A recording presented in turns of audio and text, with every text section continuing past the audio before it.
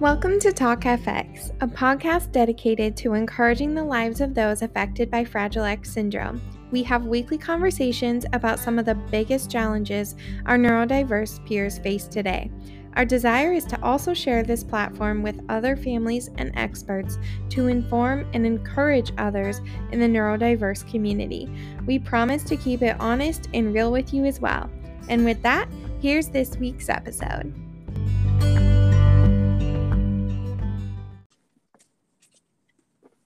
Welcome back to another episode of Talk Fragile X. I'm so excited for today's episode as we continue to focus on Disability Employment Awareness Month.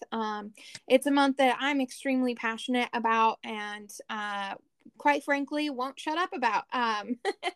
So you're stuck with me. So today I have the pleasure of introducing Rob Snow. He is the director of CEO Commission for Disability Employment, and he's going to talk about everything that they do, and what better month to have him on than this month. So thank you so much, Rob, for your time. Can you just introduce yourself and tell us a little bit about what you do and what the CEO Commission for Disability is? Yes, absolutely. Thank you so much for having me on. It's really great to be here and to meet you, and very excited about what you're doing. Of course, always exciting to kind of see what people are able to do in the podcast community to, even further get awareness out and ideas out, and it makes it all so much better. It really does. And I think that's what podcasts, we all use them in different ways. Of course, if you're on your walk or if you're in your car or on the plane, wherever. And it goes right into people's heads. I mean, it really is a very informative way to get great stuff out. So appreciate it. Yeah, absolutely. So yeah, I'm pretty recent, or I'm pretty new to being the director of the CEO Commission for Disability Employment. This was an organization that was founded around 2018. The founding partners were Voya Financial, and it was through their Voya Cares program, which is really their program that is dedicated to various, nonprofit and different advocacy needs around the country. But their Voya Cares program, and then the other founder was SHRM, Society for Human Resource Management, and the National Down Syndrome Society. So all three of them came together to found this. And basically the idea of the CEO Commission for Disability Employment is really, we are trying to inspire and engage business leaders to drive change through policy, practice, and culture in the way of disability inclusive employment. So really those three big components there are policy, practice, and culture. So we are very strong in terms of policy and advocacy. We're on the Hill. We have connections on the Hill. We meet with legislatures fairly regularly to help advance various priorities that are all about disability inclusive employment. And then the other two pieces that are practice and culture. So really trying to get corporations and companies to create and build or improve sustainable end-to-end solutions on disability inclusive employment. Mm-hmm. And the culture piece is key there too. I think, because we added that because you need to also create the culture. You can't just, have the commitment from a CEO to say, okay, we're going to build our disability inclusive practice and just go, without also creating a culture of understanding on why that building is happening and what that means to the employees, both who have disabilities and those who do not. So you have to kind of create both of those things when you're truly building these programs. Yeah, absolutely. And where are you guys located? And like, how, for lack of a better word, how far out do you guys, support? Like, what's your region? Well, it's really the whole country. I'm personally located in Cleveland, Ohio. Um, but really it's, I'm working with all of our partners that are located around the country. I call all of the members of the CEO commission, those that join, are called partners, Mm-hmm. because what we're looking for is really committed organizations, and we divide that into four types of partners. So we have our corporate or business partners, and that can range anywhere from small businesses to the largest of the large corporations. These are corporations that want to commit to building or improving a disability inclusive employment practice and culture, Mm-hmm. or they're committed to being a part of policy and advocacy, and bolstering there. Those are the two kind of commitments from our corporate partners. And then we have service partners, and service partners are those that help execute our mission. So they could be involved in staffing. We have several staffing organizations that help staff individuals with disabilities to various corporations and businesses around the country. It could be in the way of disclosure or providing accommodations, really anything that is going to be involved in the execution of building a disability inclusive employment practice. Okay. And then we have, yeah, and then the third would be our entrepreneur partners. Those are businesses that are founded and led by individuals with disabilities. And then fourth, we have our disability advocacy partners or disability advocates. And those would be, mostly the more national organizations. For instance, Fragile X, is it Fragile X Foundation? Yeah, the National Fragile X Foundation. National Fragile X Foundation is a partner to us.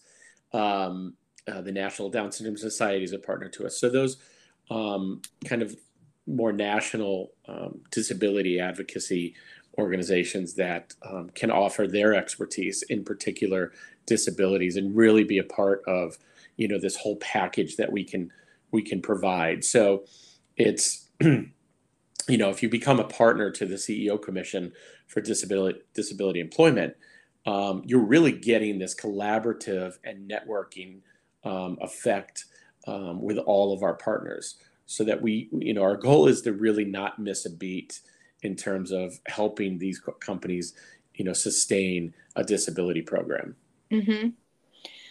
That is awesome. I knew that you guys had a partnership with the National Fragile X Foundation, but I wasn't sure what category that they were in. But that's so cool. And I was kind of taking a peek at your guys's website, and I came across your an explanation of like your guys's approach to what you do. And Mm-hmm. you said that the CEO Commission for Disability Employment, you implement tactics in tackling barriers to the workplace. um, can you kind of uh, elaborate on that, and like how you guys tackle those barriers, and maybe what your partnerships, how they might support you in that? Yeah, absolutely. We've been around since 2018. However, there's been some kind of starts and stops to it. A lot of that was COVID related, of course. Right, right. Um, we've had some leadership changes, and then some kind of varying ideas of how we were going to proceed. Um, now, right now is probably the most committed effort we've had. Um, Going forward, of how we're going to grow and build, and that's because of some of the things that have developed, not just me being hired recently, but we recently developed a partnership with the Harkin Institute, which is Yep, yep. Mm-hmm. Okay, know it well. Good. Oh, yeah. Senator Tom Harkin. It's really become a thought leadership and think tank, in a few different ways, but specifically to us in the way of disability employment. So I think that partnership, provides a ton of, very credible analysis of this type of practice that we're doing. The other is we just completed our enterprise playbook. So this is about a 40-page playbook, or it's almost a blueprint on exactly how a company can alter their programming or create their programming for disability inclusive employment. Oh, wow. Or practices. And so this is really the blueprint that we use with any new partners that want to come in. And like I said, it's really either improve or build. Mm-hmm. Um, because there's plenty that come in and they want to be committed to this. They certainly understand that there's a need for it. We are talking about, probably 25% of the working population has disabilities. Mm-hmm. So what that means is they either have not, that there are people out there to be hired, or they have individuals within their workforce, within their own workforce that have disabilities, but have not disclosed those disabilities. Oh, okay. So it's always interesting when you talk to, either even our partners, or those that are interested, or really many companies out there that have a disclosure rate on the disability of around, I think the average is around 2 to 3% of the workforce discloses that they have a disability to their employers. And I think the U.S. Department of Labor has an aspiration for that to be 7%. That each company has 7% of their workforce having disabilities. Mm-hmm. So when you think of those two numbers, one, obviously the 2 to 3% isn't coming close to the 7%. But then you think the 7% isn't really that aggressive. When the studies show that there's 25% of working age adults have a disability, whether that's seen or unseen, physical or neurodivergent. So there's a lot of different ways to go about this. So in our blueprint, we're trying to address all of that. It can be a challenge um, to address every single disability, but it's one that needs to be done, and it needs to happen. So it's all about awareness and creating that awareness. But really, I think that disclosure piece is really important Mm-hmm. to at least the beginning of this process, to understanding how many of your actual employees that you currently employ have a disability that you're not addressing right now. Right. And how important it is for them to know that. Yes. And how it changes, how they support them as an employee.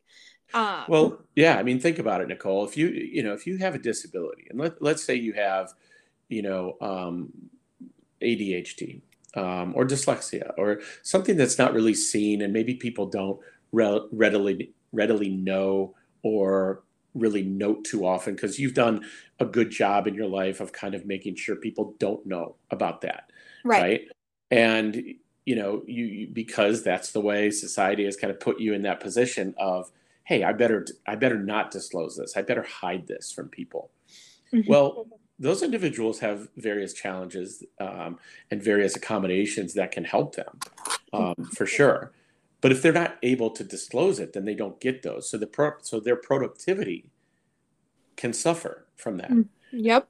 and that's a problem, And so you have an employee here who could be doing much better, and might even be getting, maybe even bad reviews or average reviews. And the reason is not that employee. The reason is because they are not receiving the accommodations that they should, so that they can do much better at their job. Right. Yeah. So Well, this and is a need. it's kind of interesting, that you share that because um I'm an employment specialist, so I help people with disabilities get jobs. And I always have to really encourage them to disclose that information to their potential employers and share why. Because I want what you were saying is to make sure that they get the support that they need, especially because most of the individuals that I work with, it's their first job. um, Yeah. so I work with a lot of individuals that are in their transition year. I don't work with a lot of adults that go through this same thing because it can be different for adults versus individuals that are just getting their first job. But it's so important because not only, like you said, they need to be able to receive the supports in the workplace, but also from a state level, they need those services. Whether it's, well, in our state of Washington, it's Department of Vocational Rehabilitation, and then there's a long-term services that our state offers too.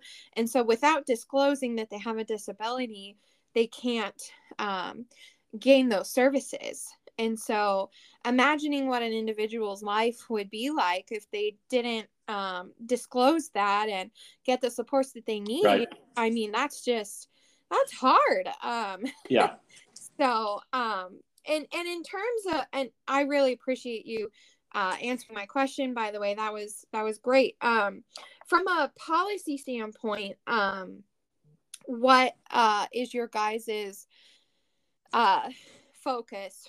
Like you said, you go to the Hill. Like Right. I've been there for Advocacy Day, and it was such an amazing experience It is. Yeah. with the National Fragile X Foundation. So going there for a disability employment standpoint, I'm sure that was an experience in itself. But what is your guys's focus as far as policy? Yeah, it's an experience. You nailed it, and it shouldn't be taken lightly. I did it, I think, 3 times as a parent. I have a son with Down syndrome, and that kind of is what gets me, um, gets my passion in this, and what brought me into this industry, not industry, but this this position right now. Because I had worked in kind of the corporate space for about 23 years, and then this is, just recently I said, boy, I'm looking, to get further into the disability causes, and certainly employment is huge. My son's 14, and we don't drive down the street without him asking about different places he wants to work. And would you believe, Nicole, that he never asks to sort things or stock things in shelves and that sort of thing. And there's nothing wrong with those types of jobs, but Yeah. I don't want my son to be pigeonholed in that, when really what he wants to be is he wants to own a pizza restaurant, Oh, or he wants to create gaming. He wants to be a part of gaming. oh my God. So, and he asks me almost daily to call up the person who founded or created the game Fortnite. He Oh, asked me daily to call him and get him a job there. So, that's but awesome. these are the things. I mean, what it really is all about is making sure that we're always advocating for the opportunities, Yep. for those individuals to have the opportunities that meet their abilities, Mm-hmm. and that's it. And like all of us, there's jobs that meet our abilities, and there's jobs that don't. And I think we grossly underestimate the abilities of those with disabilities Right. Oh, in this world, and they get pigeonholed all too often. And so we want to make sure those opportunities are there. So when you talk about the Hill, and even in your state legislatures, it is really important. And to kind of take a phrase from Hamilton, I mean, you really do feel like you're in the room where it happens, and you are. mm-hmm. We went in July, and we had our first CEO Commission Hill Day, where all of our partners, or those that could attend, had 5 or 6 different meetings with various congressional members or their staffers throughout the day. And it's always telling. It's always something you have to prepare for and be ready for. Just the movement of it alone. You're walking from one side of a building to the other, from one side of the Capitol to the other. Meetings get changed at the last minute, so you have to have a good communication system. But we all have our views on politicians, of course. Nobody shies away from their views on that, but and you don't have to agree with all of them. But what you do realize is that they're very hardworking individuals, every one of them, and they're Right. taking the time to meet. Whether it's 15 to 30 minutes with groups like ours and groups like yours, and that's just the tip of the iceberg, because they're also meeting with the Girl Scouts of America, and they're meeting with Right. just literally every group out there at different times, and having to take photo ops and things like that. And so but I was really kind of moved recently when we did go out there, and one of the bills that we really look to have introduced, and this would be to be reintroduced because it's not currently introduced in this session, is the SSI Savings Penalty Elimination Act. So Yeah. basically, it's a huge one. I mean, if you know it, and if your listeners know it, they probably know it to the level of the fact that a person with disability can only have $2,000 in assets to Yep. their without being disqualified from levels of employment income or disability employment income. Yep. It's $2,000. That's what it was when the law was first enacted. And I want to say that was like 40 years ago. Wow.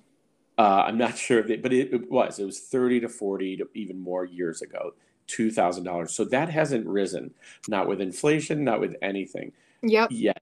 And it's just insane. And talk about discouragement of getting a job. Well, You know, yes. And you hit it right on the nail, truly. I mean, so many of the individuals that I work with, that's a big like barrier for them when right. looking for employment. It causes them to be limited to what their opportunities are so that they don't lose their benefits. And that number should increase so that there can be more opportunities for them. And it's really hard sometimes.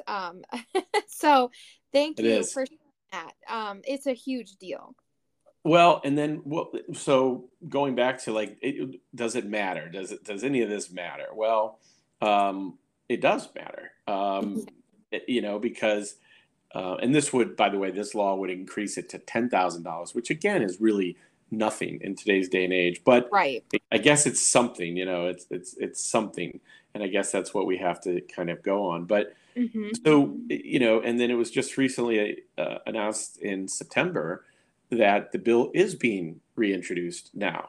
So that was, I was like, hey, I think we were somewhat a part of that. I think our commission was somewhat a part of it, as were all the other organizations writing their, legislators about this particular bill. So it was, Senator Brown and Senator Cassidy were able to reintroduce this bill, and so it will get a vote. I mean, they think it'll be a fairly bipartisan vote, and it could come this year, Mm-hmm. which would be tremendous. And Yep. so these things do happen. The policy piece is big. Yes. We always tell our corporate partners that are very committed to improving or building their disability inclusive employment. We say, hey, look, I'm sure you have lobbying efforts for your other aspects of your business, the products that you sell. I'm sure you have lobbying, especially the large corporations. If there's a medical company, then they have they have people lobbying, towards whatever they're building, right, or producing. And we say, hey, let us be your arm for disability inclusive employment. You're committed to it. You want it to happen. We want policies that will make this easier for you. There's various tax incentives for corporations if policies get passed that can improve things like that. So there's big benefit to those corporations allowing us to be their sort of policy arm um, in these spaces that they, might not currently know much about. Mm-hmm. Yes. I think it's really important to talk about these things because uh, just as a society, I don't think that we often know what's going on, even as families affected by disability, and even people that, even families that are not affected by a disability should still care about these policies and these issues because, um, obviously the individuals with disabilities are just as much of part of the Oh society yeah.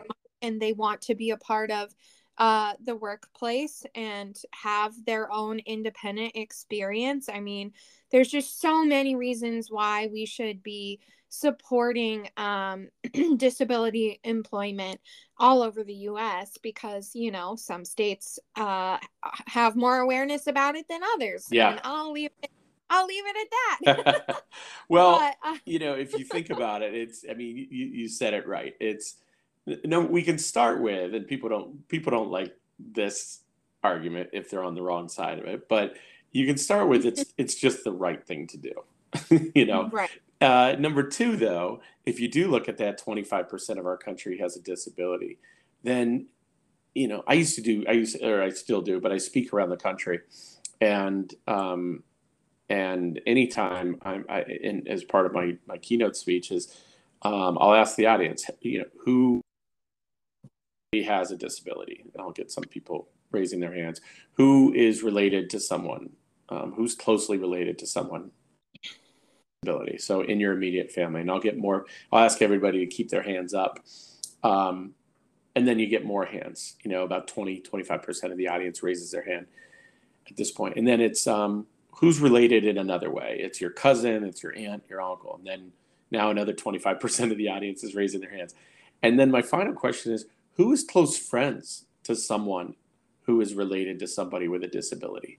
Mm-hmm. And now it's like everybody, Right. almost by the end, it's really like the entire audience has their hands up. So if you're there and this doesn't really mean much to you, but you were the a groomsman in your buddy's wedding, and his brother has a disability. Well, you should be interested in this, and you should be understanding of this and supportive of it, because that's your best friend or one of your best friends.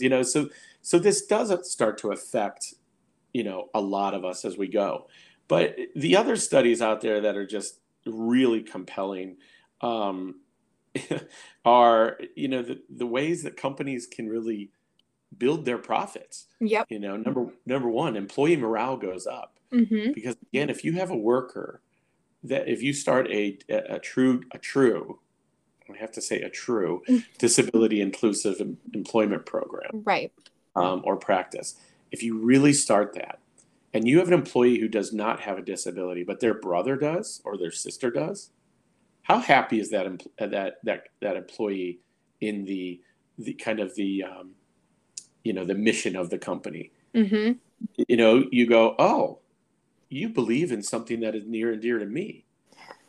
So it's not just, obviously they're doing, if they're building this program, they're doing great by the people in their company that have disabilities, but you also have to consider those that are close to people who have disabilities, and so the employee morale goes up. But then customers, it's been evidenced that customers want to spend at places that have missions that include those with disabilities, because again, customers have family members and close friends who have disabilities, so they see that. So when you promote this, and not promote it for just for promotion's sake, right?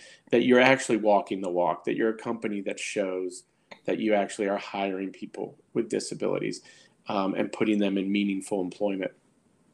Consumers are going to want to spend there. Mm-hmm. And then when you have people with disabilities, your products become more disability oriented, or or more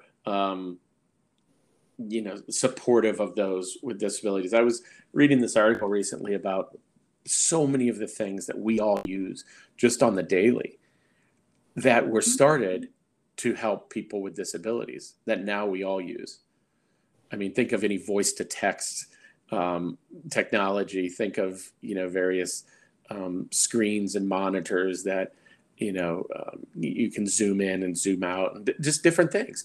So it's really at kind of the peril of a company to not not relate to or be supportive of individuals with disabilities. Right.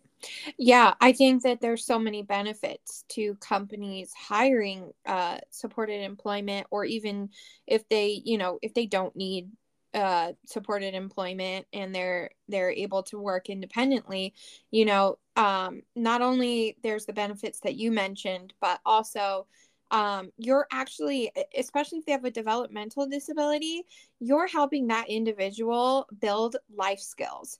You're helping Oh, them absolutely. learn how to be an employee, especially if they've never been an employee before. And there's just so much uh, there's so much encouragement in that then spreads into the community. Living in Washington State, there's certain companies that are really big on supported employment, or just hiring an individual with a disability whether or not they need it. And those places are always very busy, and there's a reason for that, like you just mentioned. And I always like to think of it too, on that deeper side of it, is the life skills that they get to develop. Because I have a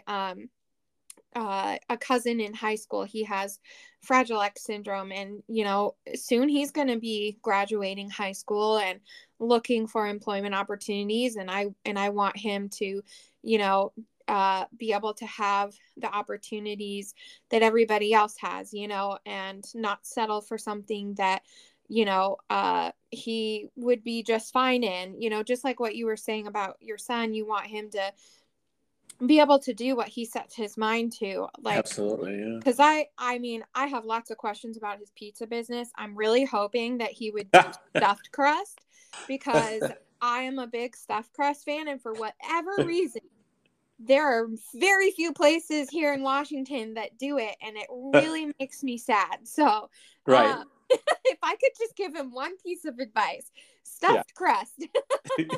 I think it's going to be Henry's Pizza and Gaming Oh my gosh.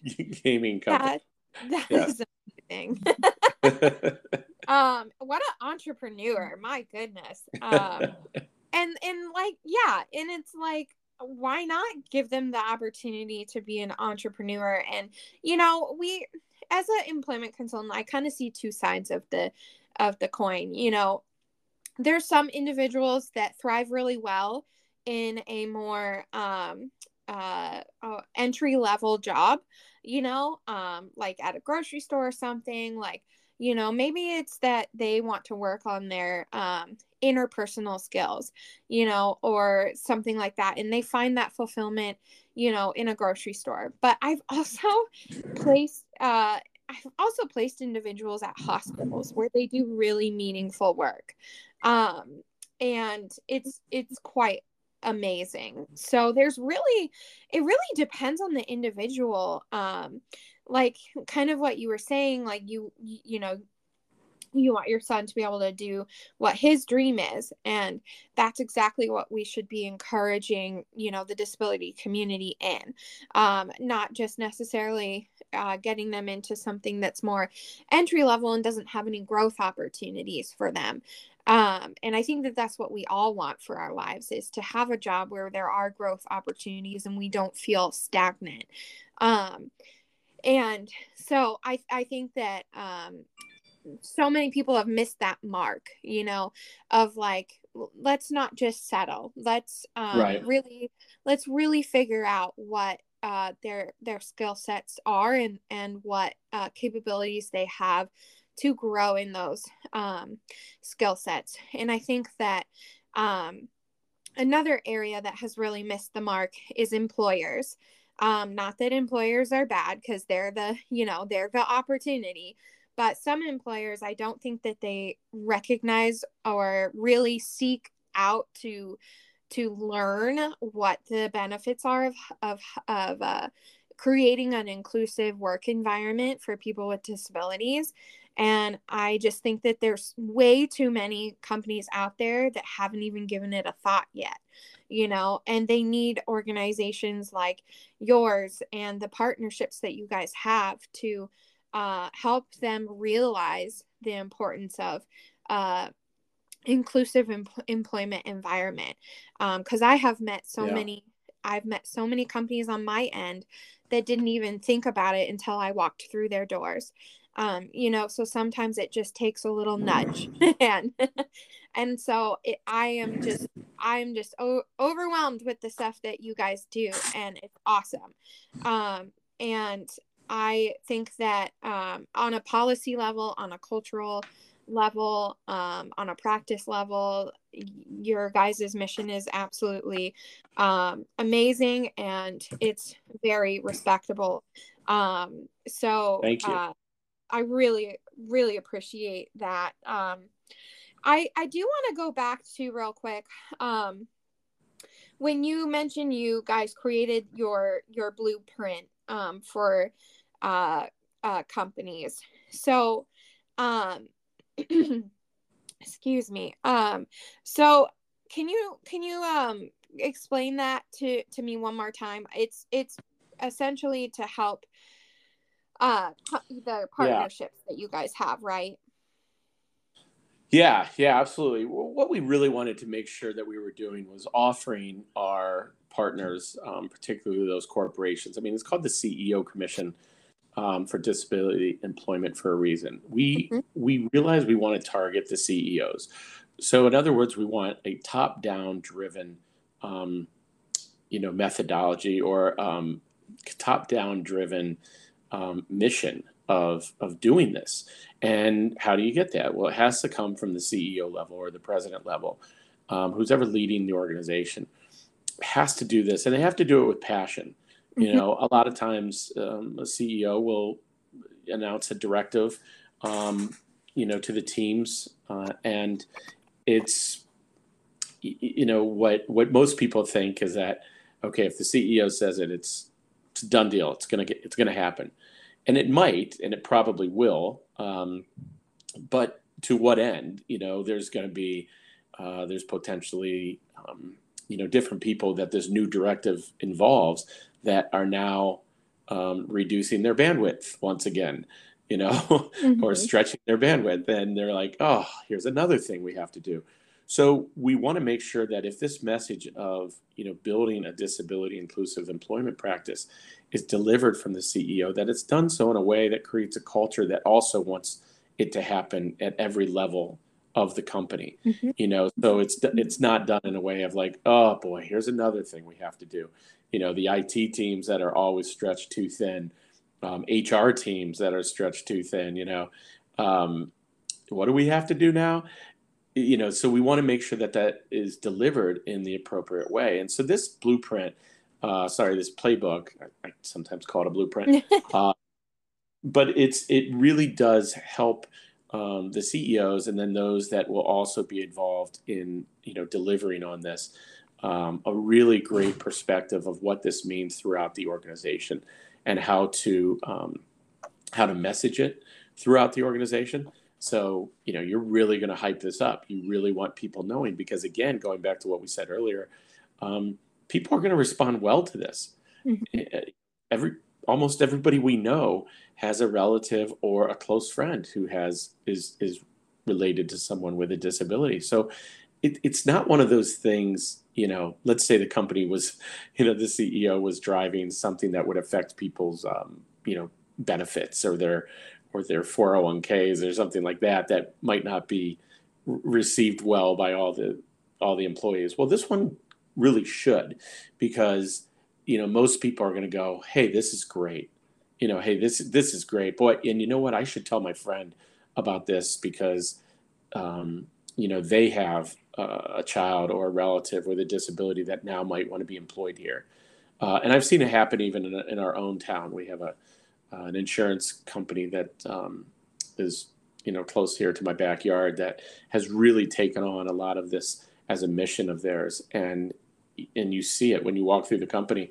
You see individuals with various disabilities and being working in prominent positions and everything. And it really just affects the whole culture of the company. Mm-hmm. So that's really what we're trying to do with the playbook. And we knew we had to create something that would offer that and really be an expertise kind of model for what corporations should do. And it's taken from, like Voya Financial is really an incredible, kind of, I'm not sure if pioneer is the right word, but this is what they do. They developed a program. They started looking at disability employment many years ago and developed Voya Cares to really start involving and building on this practice of theirs and helping others do the same. It's one of the most committed companies to various causes, especially within the disability community, that I've ever seen. Yeah, that is really cool. Thank you for sharing more on that. In addition to, obviously supporting companies in light of Disability Employment Awareness Month, I think it's also worth talking about equal pay for individuals with disabilities. Do you guys have a focus on talking about that, or like equal pay for individuals with disabilities, and like how that looks, and maybe Yeah. what type of focus you guys have on that? Well, yeah. I mean, I think one of the first ones when we think of payment is to kind of get rid of sub minimum wage, right? Mm-hmm. I think that's probably the biggest one. The fact that there's still this law out there, 14C certificates. People would, if you've done any digging in this category, you would know that, but about 14C certificates that allow companies the ability to pay sub minimum wages to those with disabilities. Uh-huh. So that's another one of the priorities and policies that we're looking to get. I think that one is introduced currently. It's called the Transformation to Competitive Integrated Employment Act, Mm-hmm. TCIEA, if you're looking it up. And that's a big one. But here's the good news on that one is that the amount of 14C certificates have gone down drastically over the last 10 or 15 years. I mean, I don't want to say it's non-existent. It's not. Right. But it is really going by the way of the dinosaur. Yeah. So that's good. I mean, that's at least a start. When we talk about, equal pay, it's always a hard one to even assess. Mm-hmm. Obviously, we would be supportive of any measurements to do so. But as we want to at first make sure that no one's paid in any form of sub minimum wages. Right. So that's a big one that we also advocate for. Awesome. Yeah, I think it's just worth mentioning. I agree. I don't think it's as common as it was. Thank goodness. But But you also want the law to go. I mean, because a lot of, I think with one of my meetings it got brought up, and it kind of was like, well, it's going away, and I right. was like, well, let's make sure it doesn't come back. Exactly. So all it takes is a really, really bad economy for now employers to go back to it and go, well, they didn't get rid of the law, so I guess I can still do it, or I can apply for a 14C certificate, so it's archaic right now, just like the the SSI amount was, Mm-hmm. but it needs to go away so that it can't come back. Exactly. And that's something that I think doesn't always happen very often, is when we fix something for the better, sometimes the issue does come back. But Also, Yes. there's a great amount of times where it certainly doesn't, you know. Right. Um, Right. so yeah, no, I totally agree. It still needs to be somewhat of a focus, even if it's not as prominent of an issue, you know, because if we stopped caring about all the issues that weren't as big of a deal anymore, then, you know, I feel like we would see the effects of that. And so no, yeah, I agree. But the other thing that I just wanted to ask you is, I think you might have touched on this briefly, but how did you come about being the director of the CEO Commission for Disability? I always love to ask people stories because they always, you know, there's always a why behind it, right? Especially Right. in something like this, you know, like an organization that has such a massive purpose. I Yeah. always love to ask. The origin stories, right? I Yes. do too. I'm like you, Nicole. I'm the same. I love origin stories, especially in this community. And you're always going to get to something, where somebody, and I think I heard it, well, I know you said your cousin has Fragile X. Yes. So I don't know if that's entirely what got you into this, or not, but it's usually a relative, right? Oh yeah. I mean, right, we always have our why. I mean, definitely my cousin was my why, but also Fragile X affects my life too. I'm actually a full mutation carrier, but without any of the developmental delays. So it's Wow. it's not Okay. very common for females to be a full mutation carrier, but I am. And yeah, I just have the ratio 50-50 ratio of having children with Fragile X. So that's essentially the biggest impact that it has on me, besides obviously my cousin and family members Right. who are carriers. And yeah, so Well, mine was basically, I was involved in the same industry for about 23 years, um, and it was like workers' compensation, um, somewhat insurance related, managed care, which is kind of the medical side of, when somebody's injured at work.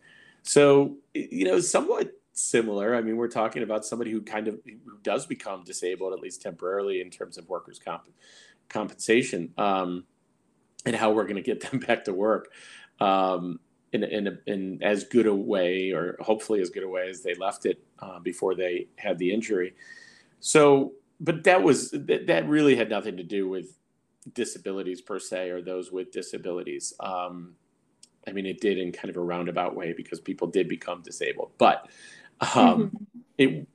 that wasn't really, this was just an industry I was a part of, and then and I enjoyed it, but I worked mostly in sales for the entire time, and in the last 4 years, it was executive leadership of sales teams, um, and then mostly national sales before that. So I had a lot of sales and executive leadership experience prior to joining, and things were going fine with it. But in 2009, we did have our second son, Henry, who was born with Down syndrome, and we got very active and involved in the Down syndrome community. Mhm. Joined our local board. Um, I used to do I used to do stand up comedy, actually, That's in Chicago, and So I did now we have to improv. do a separate episode just on your comp. I know That's people are what gonna be I, like, "Well, he hasn't been too funny." yeah, what's up with Um, that? yeah, I know. I guess we'll have to have a separate where it's just a lot of laughter. But yeah, well, and I bring that up because I kind of took some of that comedy background, and I really had stopped mostly by the year 2000. I did it kind of in the late 90s in Chicago for about 3 or 4 years, and did improvisation and stand up comedy, and then but when we had our second son, I kind of started doing comedy again, just kind of as a little kick, and that morphed into really creating a show about raising a child with developmental disability, with Down syndrome. Mm-hmm. And so that's where I started speaking around the country at different organizations. And it was a funny show, but it was a poignant show, and, Mm-hmm. commonalities that we share and things like that. Did your And then son ever give you some jokes to use, some material? yes, of course, That's awesome. it wrote itself. But so yeah, and then my wife and I started a charity called Stand Up for Downs, where we just Oh. put on and produce comedy events and raise money for different Down syndrome causes and organizations around the country. And we did that from 2013. It's still in operation now, but then in 2018, I had remembered what improvisation can do for people, which is if you take these improvisation classes, they're fun, they're funny, but they also build really key skills. And I thought, boy, if you applied this to individuals with developmental disabilities, you could really build important skills that could lead to huge opportunities in the workforce and social and lifetime and that sort of thing. So I created a program called the Improvineer Method. I did that in 2018.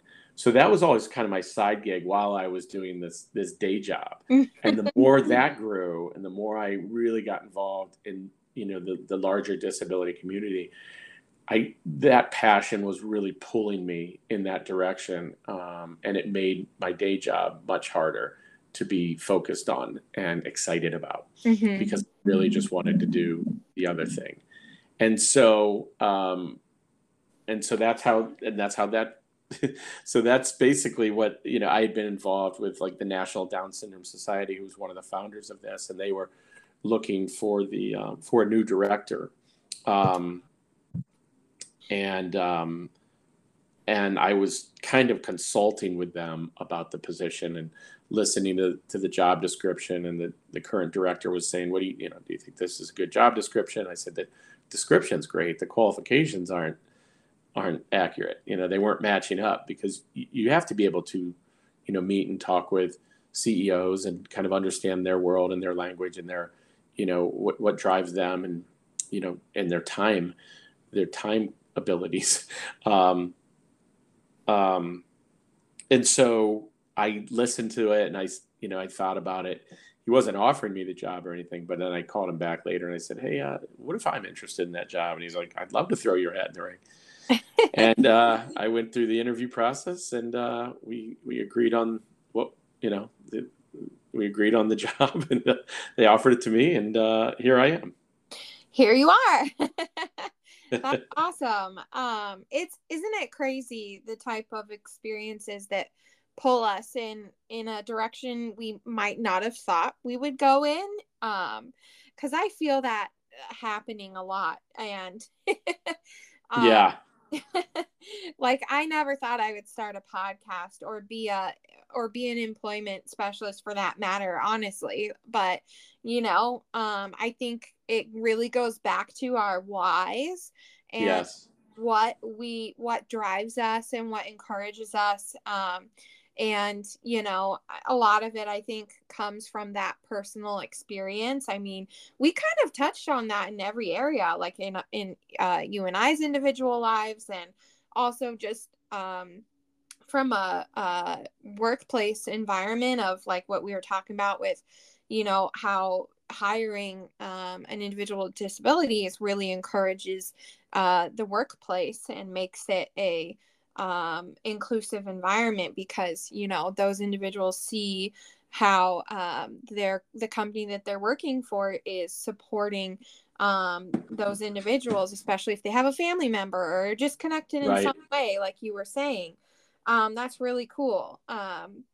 So yeah, I really appreciate you sharing that, and I really appreciate your time. Oh my gosh, I think this is one of our longest episodes, but everything was so important to share. I'm too chatty. Oh, no. And I was glad that you brought up the comedy part, because now you have an expectation to live up to. Oh, great. I was trying to get rid of the comedy part. Yeah. Well, as things progress with the CEO Commission for Disability, I would love to have you guys on again, just to kind of check in, see how things are going. And I just love to stay connected. So, yeah, thank you guys so much for your That would be great. time.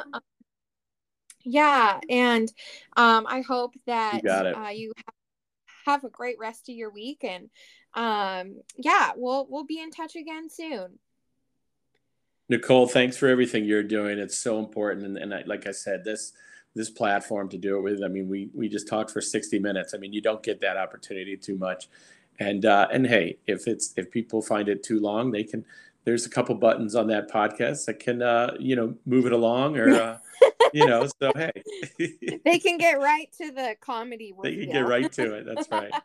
Well, thank Thanks you, so Rob. much, Nicole. All right. Take Bye. care. Bye.